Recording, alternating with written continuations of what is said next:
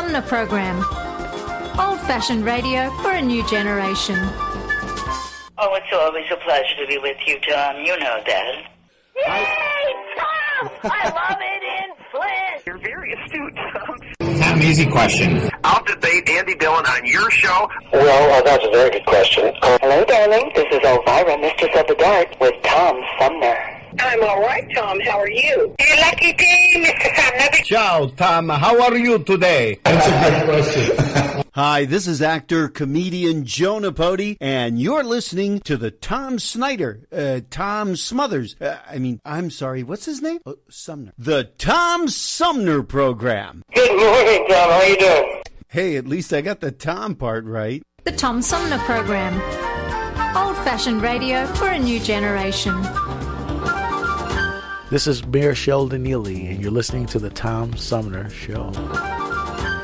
Hey, welcome back, everybody, as we roll into the third half of our 3-hour tour known as the Tom Sumner Program. We're going to talk about special events and ticketing and how to manage big events at stadiums and arenas and even, comedy clubs and theaters and so on, and how to manage producing these events during the ongoing pandemic and the recent surge of Omicron. And here to talk about that and how we might do things differently now and in the future from VBO Tickets, the Director of Sales and Marketing and an expert on ticketed events, Mike MacPherson joins me by phone. Hi, Mike. Welcome to the show. Hi, Tom. Thanks for having me. It's a pleasure to be here. VBO started in 2012. That was way before the pandemic. Did you have any idea when you were putting together this system that interacts with the websites of various venues that it would be such an important part of how to manage special events now going into 2022? Well, I'm sure, like most listeners out there, none of us were prepared for COVID-19 and the pandemic and what it did to all of us. So the answer is nothing could prepare you for 2020 and 2021. However, Zoom, VBO tickets, cloud-based systems that were able to help with the social distancing obviously caused a reorganization of how people look at live attended events and large crowds gathering. And so initially it was scary, it was challenging times without question. As we now start 2022, these types of technologies are finding their footing and becoming helpful in helping people feel safer when they gather in large crowds, because they have components in them that can be utilized to give peace of mind when starting to go back to live attended events. And people are really trying hard to get back into live events. There are still, it's still kind of almost a coin toss. Our own governor here in Michigan just this week decided, not quite at the last minute, but fairly last minute, that she was going to do her State of the State message last night virtually. And that's it could have gone either way, really. She could have stood up in the well at the state capitol, but instead decided to do it in a broadcast way. Did VBO? You mentioned Zoom and VBO as companies that were already there when the pandemic hit, and people kind of learned their way around the technology of Zoom and using the service that VBO provides. Did you have to make any changes, or was it were you just positioned to be there to help us get back to whatever the new normal is going to be? Yeah, we definitely had to make changes, and there's nothing like panic to make you move quickly. Right? That's true. And so when your business, think about it, live attended events in large crowds, and you're going to buy a ticket to go to the event, and that business, overnight, falls, 95+%, you start tap dancing. And so one of the things right out of the gate that we in the ticketing, business across all platforms started to look at is virtual, streaming of events or of communication. And I couldn't even tell you what Zoom was before the pandemic. Now I'm quite familiar with it. And so streaming became a big deal. Virtual events became a big deal overnight. Some of these performing arts centers that we work with, large venue event venues that we work with, wanted to be able to have virtual events so they could still stay in touch with their patrons. And so you started to see that technology emerge right away. So in a matter of weeks, we were up and running with a virtual service that integrated with our ticketing software. So then a performing arts center or a music venue could have an artist or a theater event going on, but it would be virtual. And what would they do in that instance, Mike? Have the artist perform on their stage in an empty theater and just broadcast it over streaming platforms and other forms of video? Initially, it started with a single musician or a single poet or a single comedian recording themselves or live streaming themselves from their home all by themselves, right? So initially, even the thought of a theater group performing on stage without an audience wasn't even possible initially, right? Because the troupe itself, could not, go to the theater and even put on an event with nobody in the theater initially. So initially, what you started to see is, a single performer, a single musician would be in their home and would record, a song and then post it on YouTube or post it, on some sort of streaming service, right? And what we allowed any performing arts center or venue to do is use any of the existing streaming services they were used to, and then through the ticketing software, through what our software is referred to as a white label software that resides on the Performing Arts Center website, we allowed them to put a paywall around that video so you could sell a ticket to it. So eventually it did get to where a Performing Arts Center could safely follow the rules and regulations by their local health officials and have their group put on a theater event to an empty audience, and they would live stream that or on demand, meaning they would record it and then you could purchase it on their website at your convenience and watch it. And so when it got to that point, what we allowed them to do is no different than buying a ticket to go to the theater and sit in the theater and watch the event.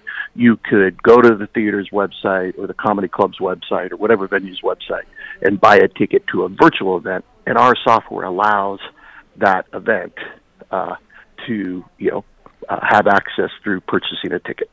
I wondered about that, Mike, because when in March of 2020, when all of the stages went dark, pretty much immediately, I have a lot of friends that are musicians, and a lot of them started, doing, as you suggested, by themselves, in a basement studio or something, and they were doing like live Facebook performances and, putting up a GoFundMe page or some other kind of way to, encourage contributions or donations to monetize their performance, some more successfully than others.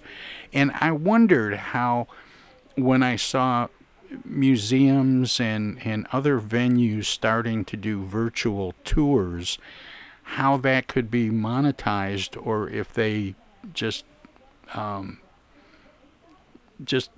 would forego the admission.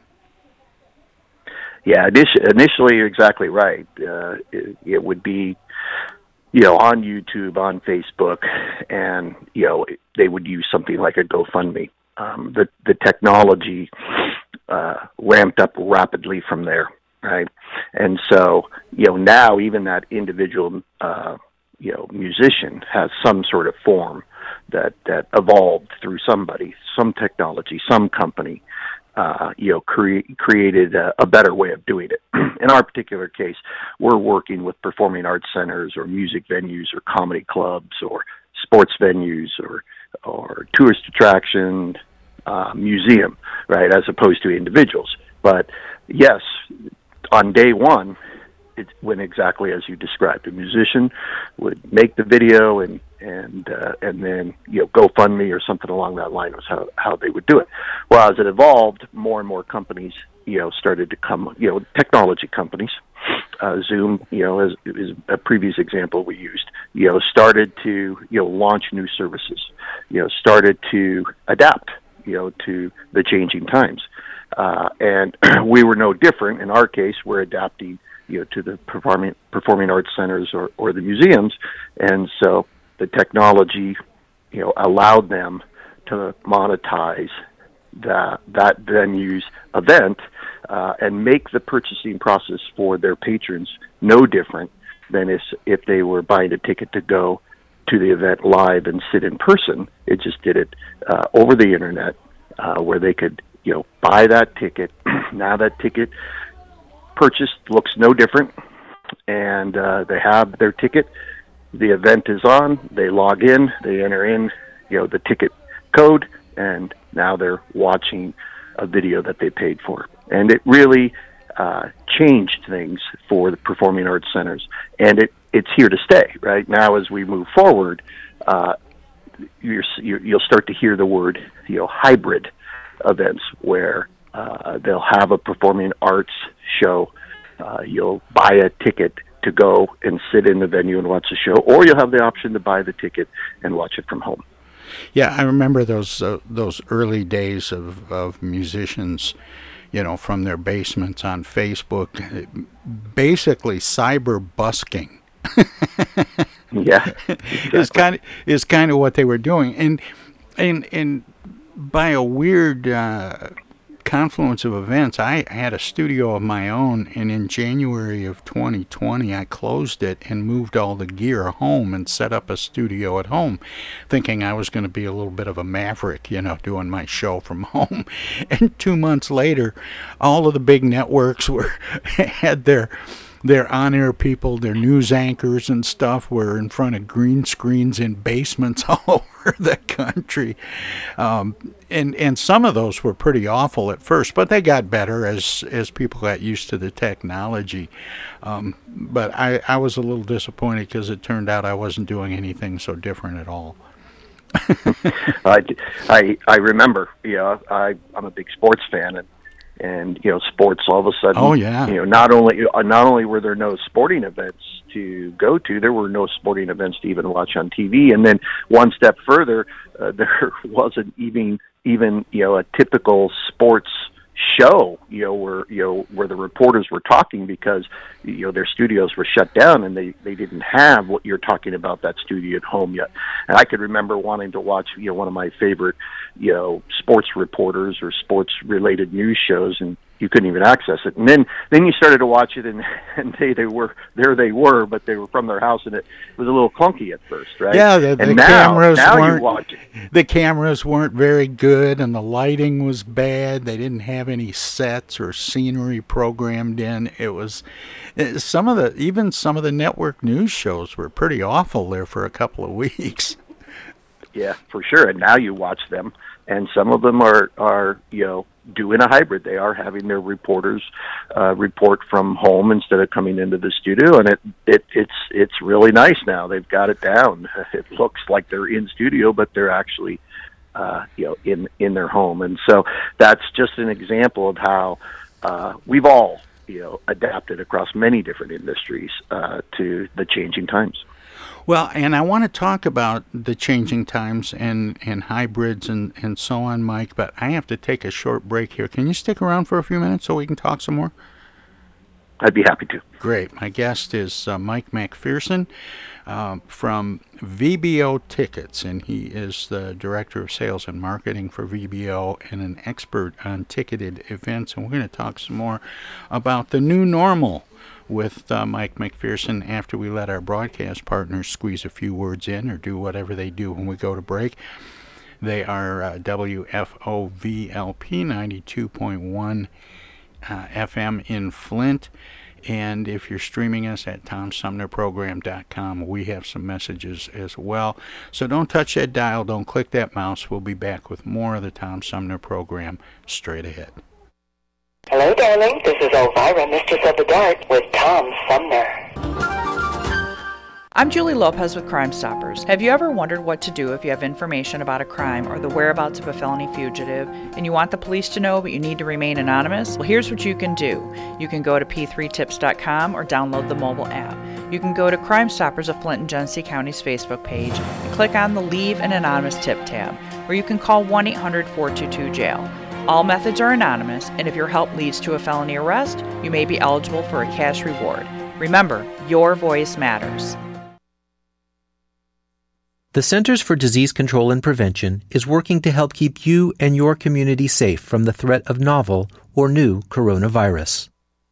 If you have traveled to a country with a widespread outbreak of COVID-19, CDC recommends you stay home and check your health for 14 days after returning to the United States. Take your temperature with a thermometer 2 times a day. Watch for symptoms like fever, cough, and trouble breathing. And if you feel sick or have symptoms, call ahead before you go to a doctor's office or emergency room. Tell the doctor about your recent travel and your symptoms, and avoid contact with others. For more information, visit cdc.gov. Hey, this is Tom from the Tom Sumner Program. Catch me and a gaggle of great guests weekdays on Our Voices Radio, WFOVLP 92.1 FM. You never know who might drop by. Joe Vai from the Blue Hawaiian. Dan Sterling. Congressman Dan Kildee. Alexander Zonjic. Actor, comedian Joe Napodi. Woodrow Stanley. U.S. Senator Debbie Stabenow. State Senator Jim Ananich. Comedian Brian McCree. The unknown comic. Mark Farner. And Tom, I want you to know Tom's my friend. You've always got great questions, and you know the material, and you care about it, and that's impressive. Nice to be with you, Tom. And I admire you for reading all of that. I haven't read the whole thing. I'm willing to admit that. Hey, Tom, this is my favorite interview always. It's like having coffee at the kitchen table with you. Tune in Monday through Friday from 9 to 12 right here on 92.1 of a kind, and check out our website at TomSumnerProgram.com.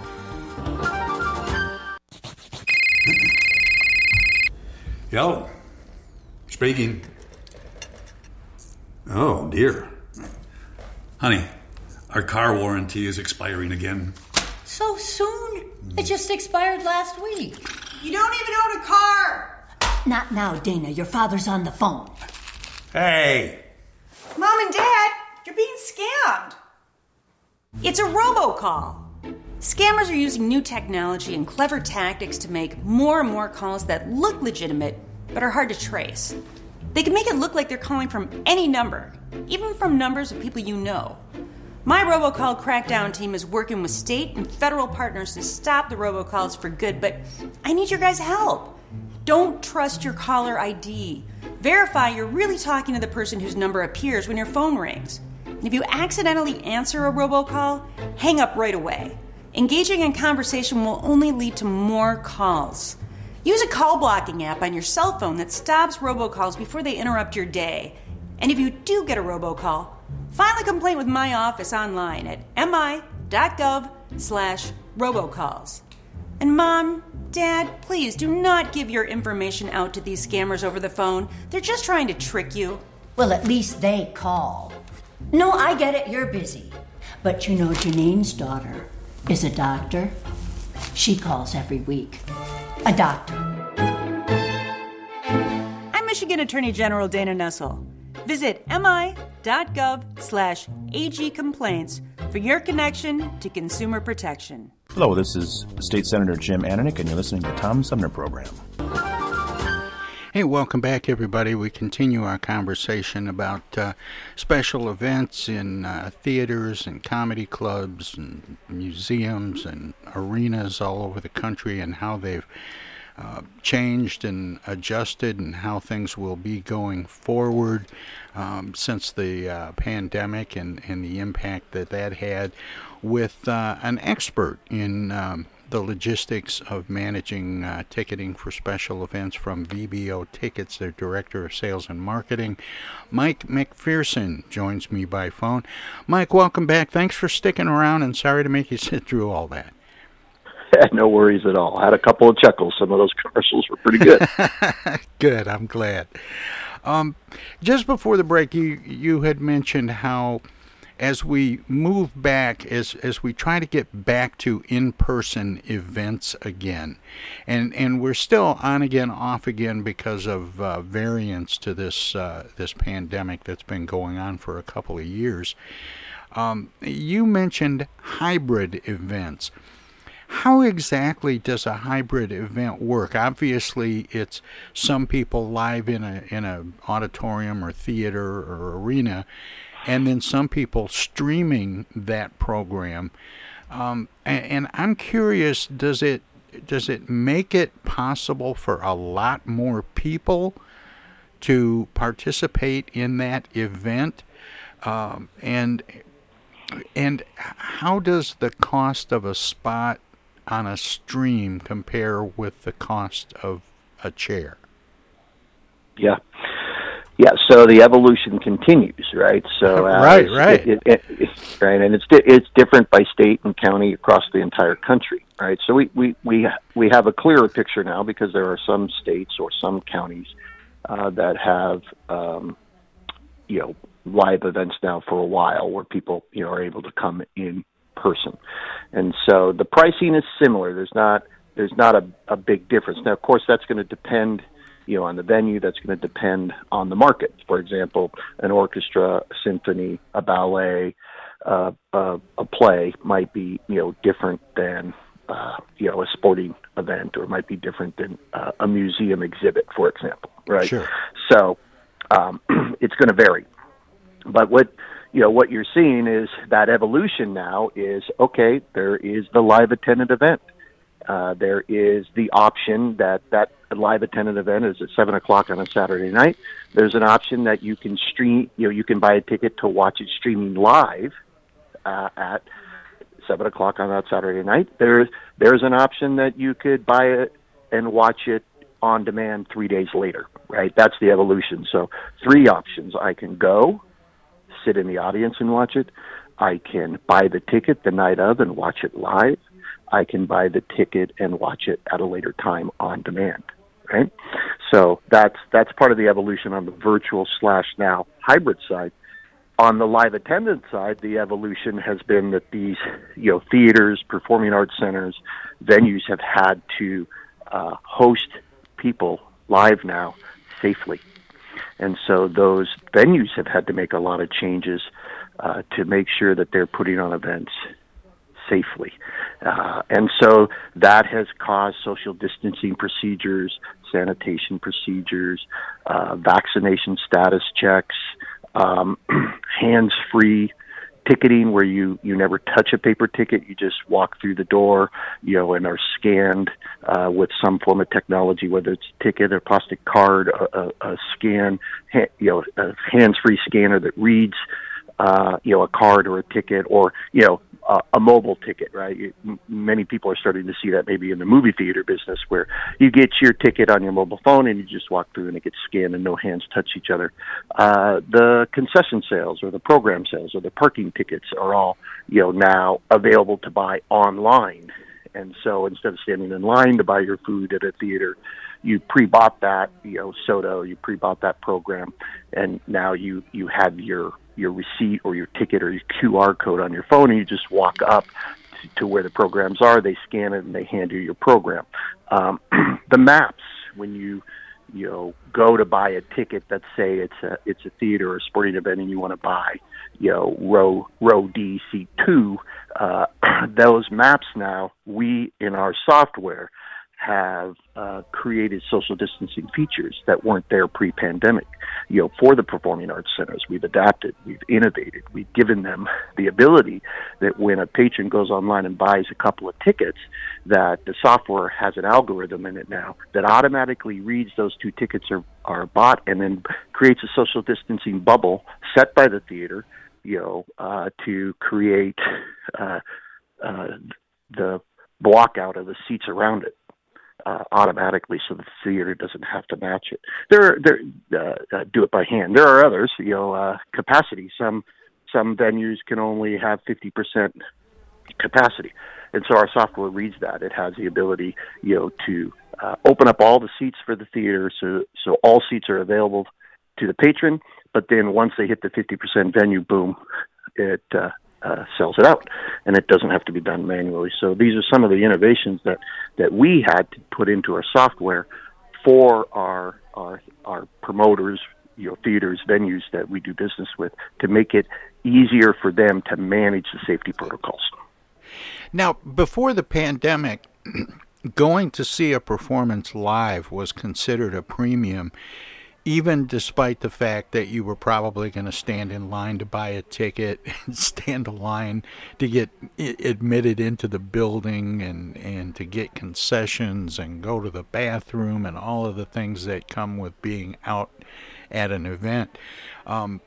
Now that fewer people are allowed into some venues, I imagine that has probably streamlined the experience a little bit. But are people becoming less concerned with not seeing an artist in person and seeing them, seeing a video or a stream instead? I would tell you it's dependent on the popularity of the artist, right? So, well, sure. To a certain extent, you saw pent-up demand, where when, venues opened up, they sold out instantly, depending on the market, depending on the level. So, for example, in Las Vegas, I believe, they had a Garth Brooks concert, one of their first live attended events. I mean, it sold out. And there was no concession, no price discounts, nothing needed to sell it out. There was just this huge pent-up demand. People hadn't been able to see a live attended event. I want to be clear, that wasn't one of our, venues. That's just an example of at that level of performer. There was no pause. It sold out quickly. On the flip side, maybe a symphony, in Connecticut, they were having that symphony outdoors, and instead of 300 people, it's 150 people. The chairs are all distance out, and they're not raising prices, because they can't, or they wouldn't sell them all. And they're maybe even giving their first event might have even been for free to get people to come in and do it again. So it really depends on the size and the popularity and the different market. I remember going to see, and this is many years ago even, and it had nothing to do with the pandemic. I went to see Aretha Franklin at an outdoor event. And I remember being kind of annoyed with myself because there I was in the presence of the Queen of Soul, and I watched the video screen more than I watched her, because the view was better. I understand. I've had the exact experience at a concert venue. And I was a little bothered with myself, saying, and they were free tickets, so, it wasn't like I spent the money and I'm watching it on TV. It wasn't that experience at all. It was, I had a chance to watch Aretha Franklin in person, and I sat there, watching her on a video screen because I could see her better. And I was kind of bugged with myself that I didn't, force myself to pay more attention to her personally.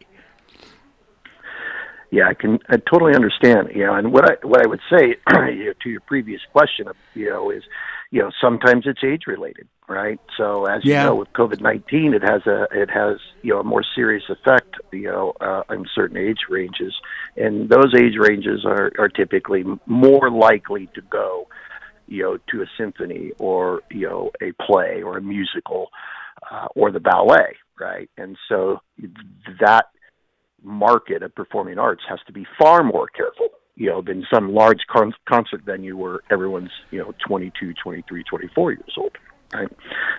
But you see, me personally, I prefer a small venue so I don't fall into that trap of watching a big video screen, right? So I'm more likely to go to a jazz club, right, where I'm, 5 feet from the musician than I am to a large sports stadium, right? So it's a little bit about, taste and need and want, per individual. But because of COVID-19 in the last 2 years, and with people being shut in from quarantines and lockdowns and so on, people have gotten used to communicating by Zoom, as we talked about in the last segment, and they're used to, getting performances and communications and information online more than ever before, regardless of age. That's one of the things that's been kind of interesting, is watching old folks like me get a little better with technology than I used to be. But as we move forward, Mike, how will the venues fare going to these hybrid events? Does it make it possible for them not to just reach the numbers of people they used to be able to hold in their venue, but even more than that?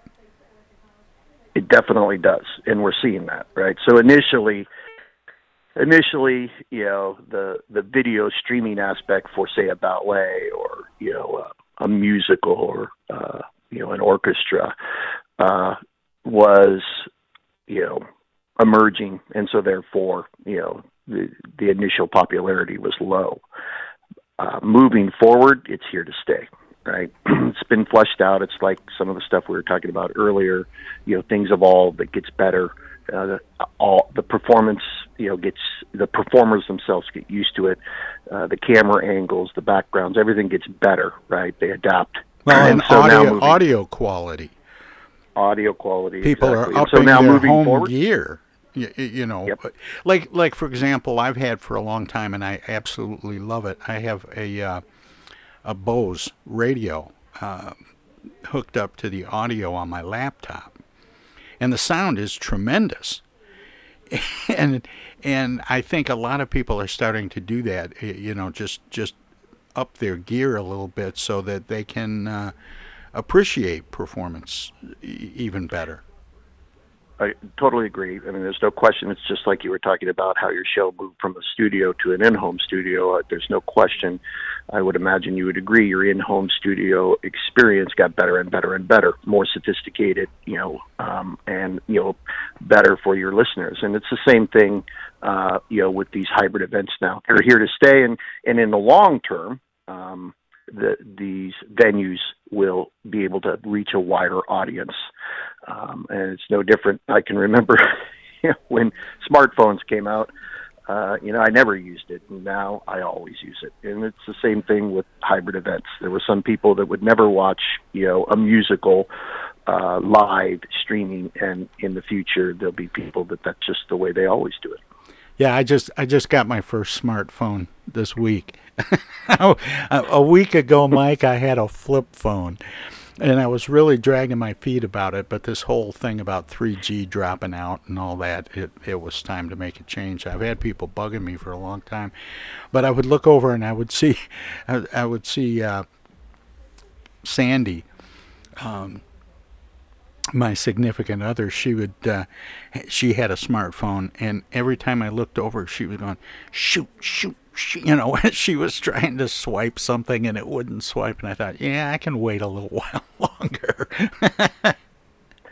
Well, the crazy thing is my 17-year-old twin daughters, they actually watch an event on the darn phone, right? It's so for the younger generation, it's a crazy time on how they consume their content. Well, that's another thing too. I wouldn't be surprised to see more and more young people watching concerts in movies and stuff on their phones, and I it's something I watched my first video on my phone today. I was just scrolling through and came across something. I think it was Foster Brooks and Dean Martin or some silly thing. And it was just a 2 or 3 minute video, but that's the first time I've watched a video on my phone. And I have to admit, Mike, it didn't suck.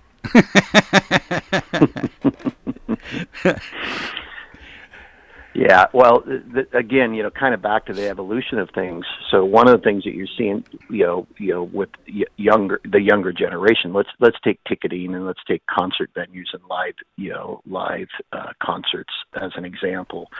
Now what you're starting to see is a VIP experience where the artist or the concert venue is using premium ticket sales to create a VIP experience, which might include access to videos, backstage videos, interviews, and different features that come with the premium ticket that then these concert goers can continue the experience both before or after the concert, through video, through interviews, through special content, right? So that's part of the evolution as well, is the VIP experience now. So to me, I'm like, a VIP ticket, what does that mean? It means exclusive premium content. What about merch? Included. Pardon me? What about merch? Merchandise and stuff. That used to be part of a live experience. You always had to leave with a T-shirt or a bobblehead or something. Yeah. So, for example, you could, through our software, through a venue, and remember, our software sort of is invisible. It's on the venue's website.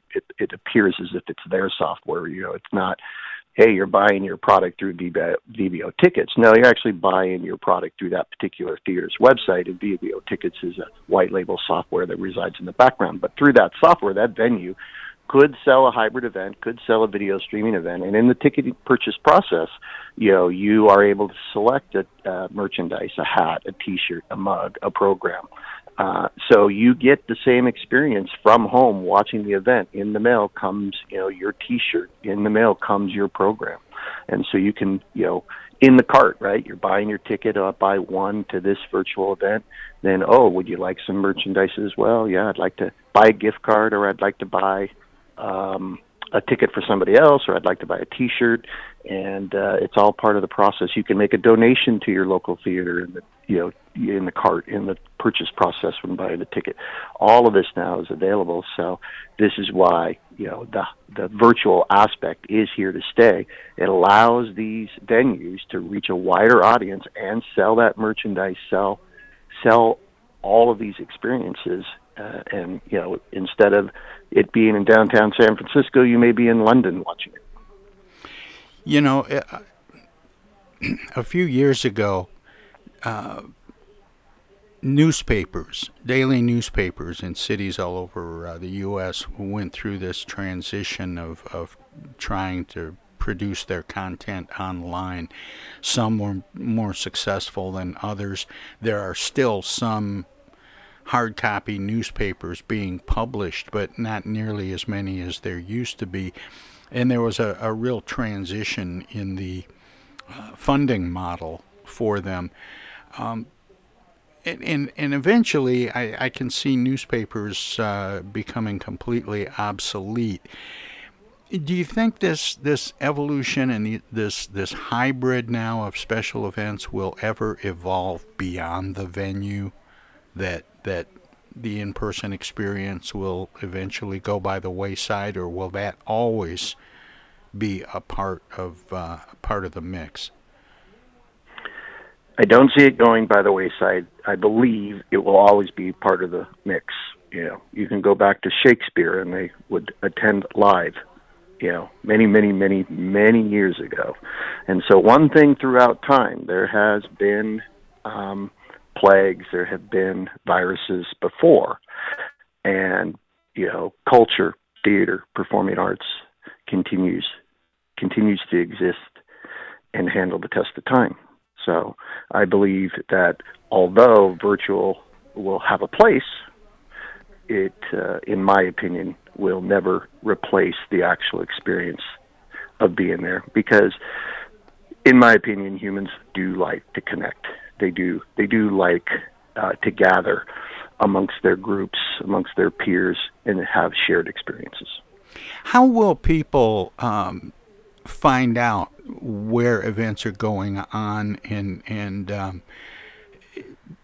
access the ticketing options that they have? Will that always be maybe best handled by the various venue websites and their upcoming events pages and so on?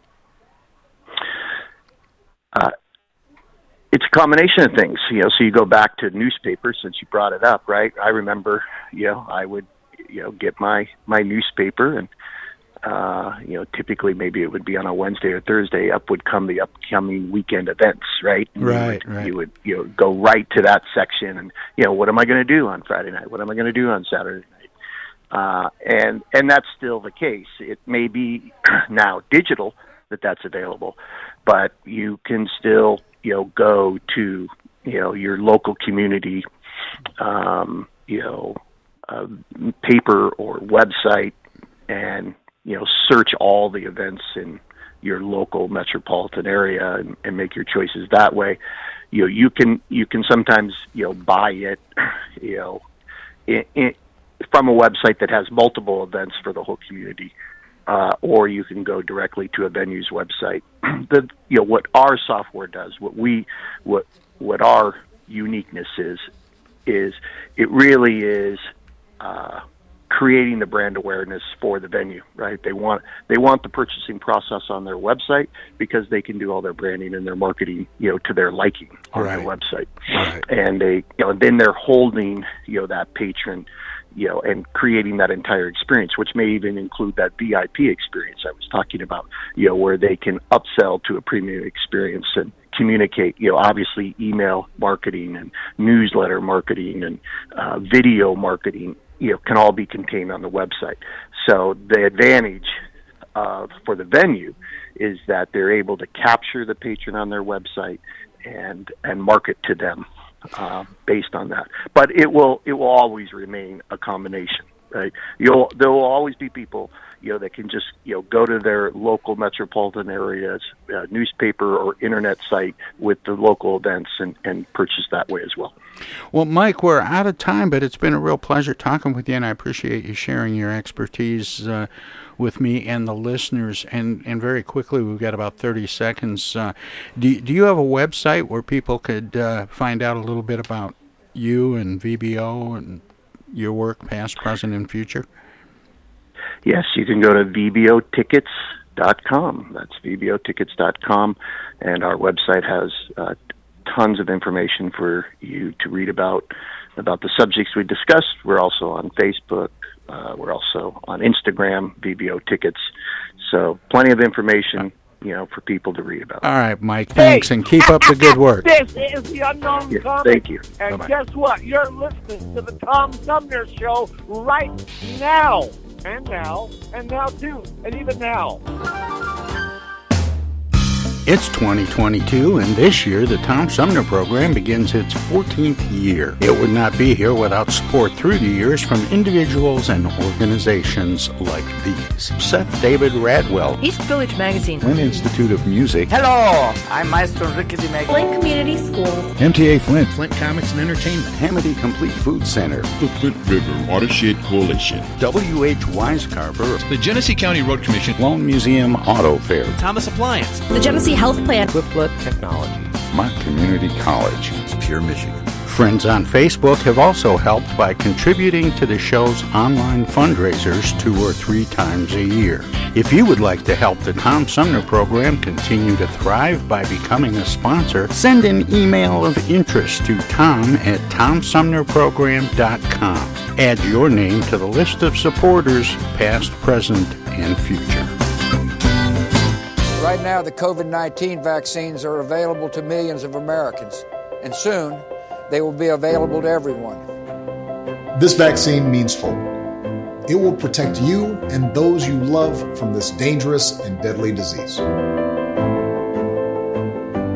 I want to go back to work and I want to be able to move around. To visit with Michelle's mom, to hug her and see her on her birthday. You know what I'm really looking forward to is going to opening day in Texas Ranger Stadium with a full stadium.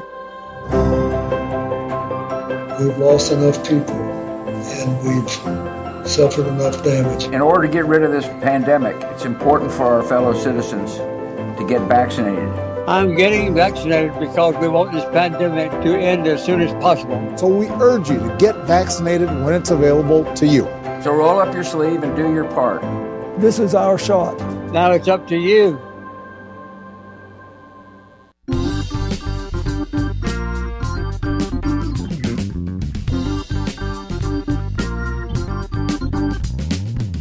Start your weekend early with the Tom Sumner program every Friday live at 11. We turn the spotlight on the world of arts and entertainment featuring artists from music, TV, and the movies. Catch everything from the rich local talent pool in and around Flint and Genesee County to up-and-coming stars of stage and screen, plus legends from New York and Hollywood. Hi, this is Greg Nagy. Hey, this is Harper. Hi, this is Joe By from the Blue Hawaiians. Hi, this is Alexander Zonjic. Hi, this is Mark Farner. This is Maurice Davis. Hi, this is Rochelle Ray. Hi there, folks. This is Sweet Willie T. Hey, this is Steve from the Nashville office. I'm Gwen Pennyman Hemphill. Start your weekend right. Go to 11 Fridays on the Tom Sumner program.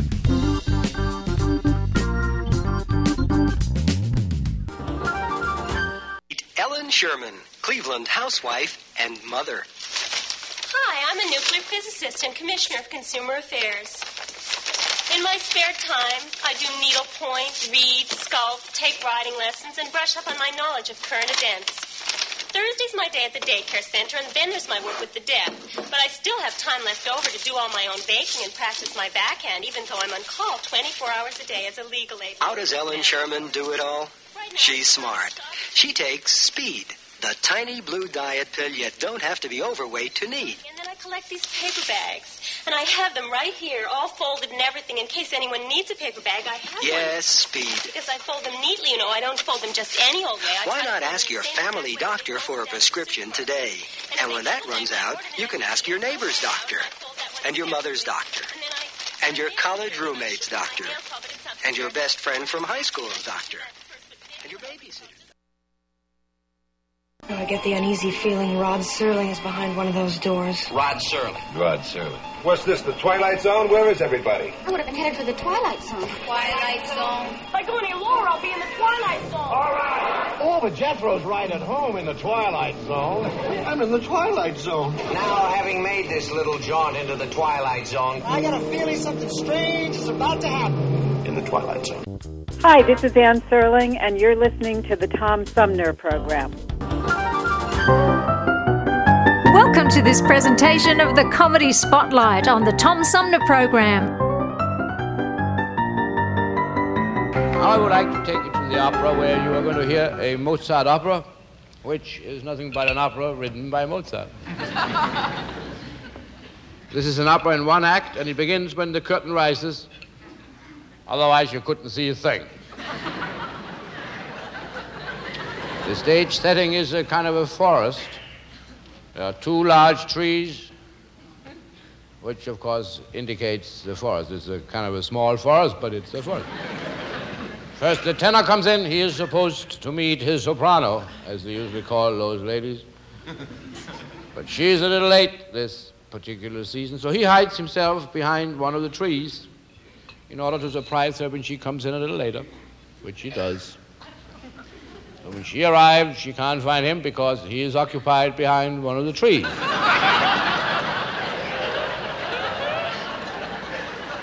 He's with a knife carving her name into the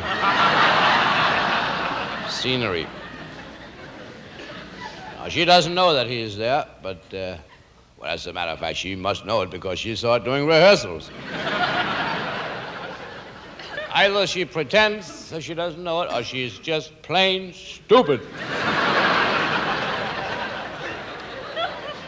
Now, whatever it is, she gets across the stage somehow and takes place behind the other tree, which, for the occasion, hides her to a certain extent. Now, the chorus comes in, but nobody knows why, except Mozart, and he is dead.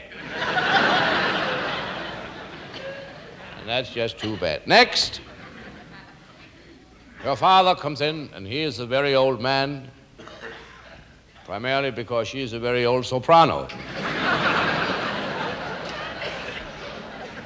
And he is very angry because apparently she is not his daughter. Now, this has nothing to do with the opera. I found that out myself.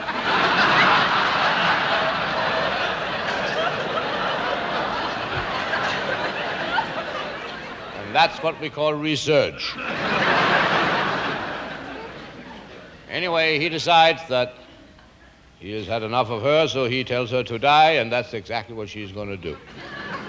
And with that, the opera ends, and people can go home. Now I take you to the opera house where you hear the conductor's footsteps when he enters the orchestra pit. Here he comes. Yeah, he walks sideways. And this is the overture.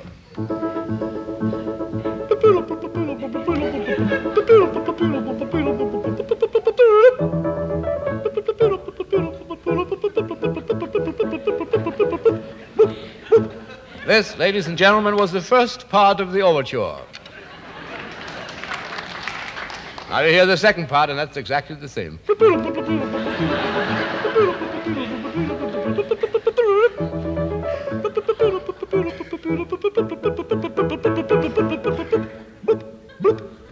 Now this little bloop is an extra bloop we have in case we shoot one short of bloops.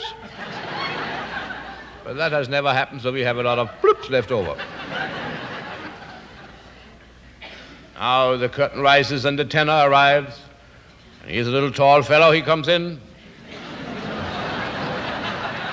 He comes in from the left in a single file.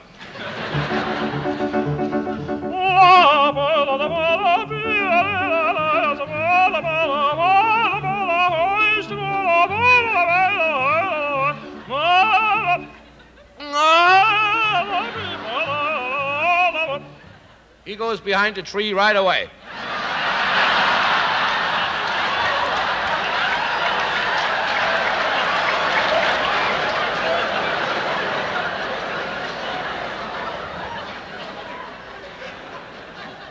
Now the leading lady arrives. She is supposed to fill the part of the soprano. Now, she not only fills it, she overflows it a little bit. She's a big she's a big soprano, that's what she is. She's what we call a messy soprano.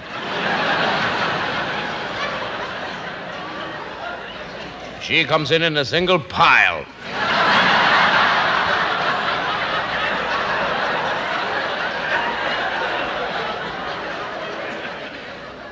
She also arrives backwards, but nobody notices the difference.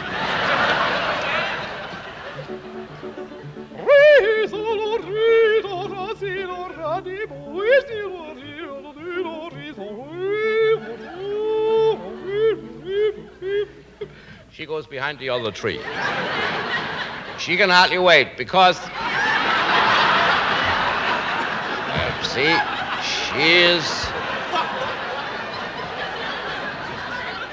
she supposedly hasn't met him for a long time, so she's anxious.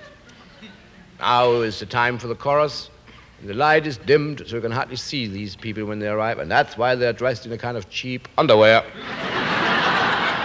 Because there is no reason to spend a lot of money for costumes when you can't see them. Right? And that's the way the management of this theater feels about it, and that's the way it's going to be. Here they come. Bread and butter. Now they're all in, and they fool around in the dark for a little while. This is a mixed chorus.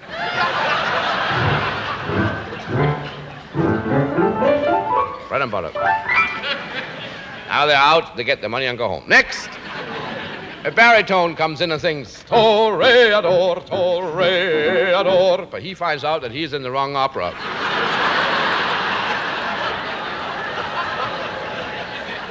Now, the father comes in, the old man, and he is the basso.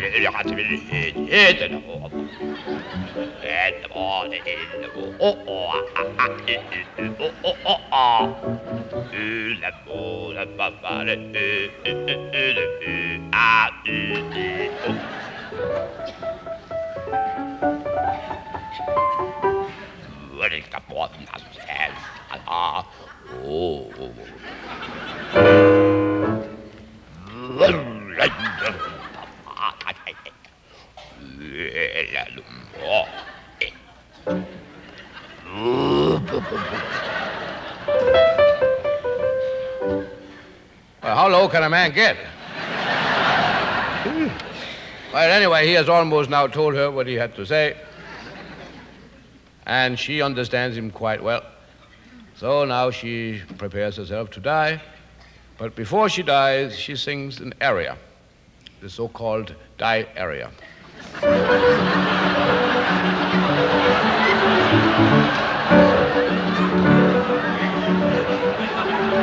Almost I die, almost I die. She seems very happy about it. She dies by stabbing herself between the two big trees.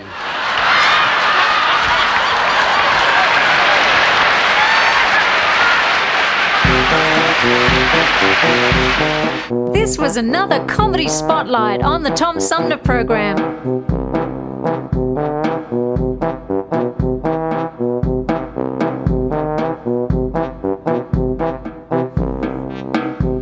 From the Tom Sumner Show.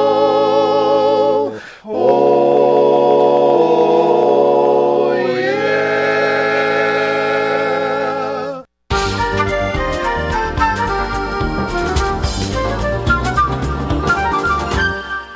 Well, that wraps it up for today's edition of the Tom Sumner Program. What a great bunch of guests we had. I want to say thanks to all of them, starting with this past hour with Mike MacPherson from VBO Tickets, talking about hybrid events going forward and what is becoming the new normal.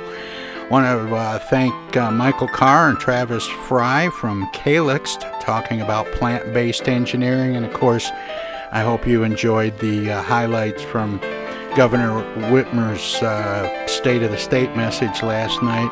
And we started out this morning with a really fun conversation with Kurt Vonnegut's son, Dr. Mark Vonnegut, author of The Heart of Caring. See you tomorrow. Good night, everybody. The Tom Sumner Program is a live variety show. We want to acknowledge all of our guests who play such an important role in the show, and our cavalcade of cohorts from coast to coast for their regular contributions. Most of the musical accompaniment was provided by people in or from the Flint area. Many of the pre-recorded portions of the Tom Sumner program are made possible by Flint's own Steve McComb and Pencil Sketch Recording in Nashville, Tennessee. If you have comments, questions, or suggestions about the show, find us on Facebook. This is Prue Clearwater. Join us next time for another edition of the Tom Sumner program, and thanks for listening.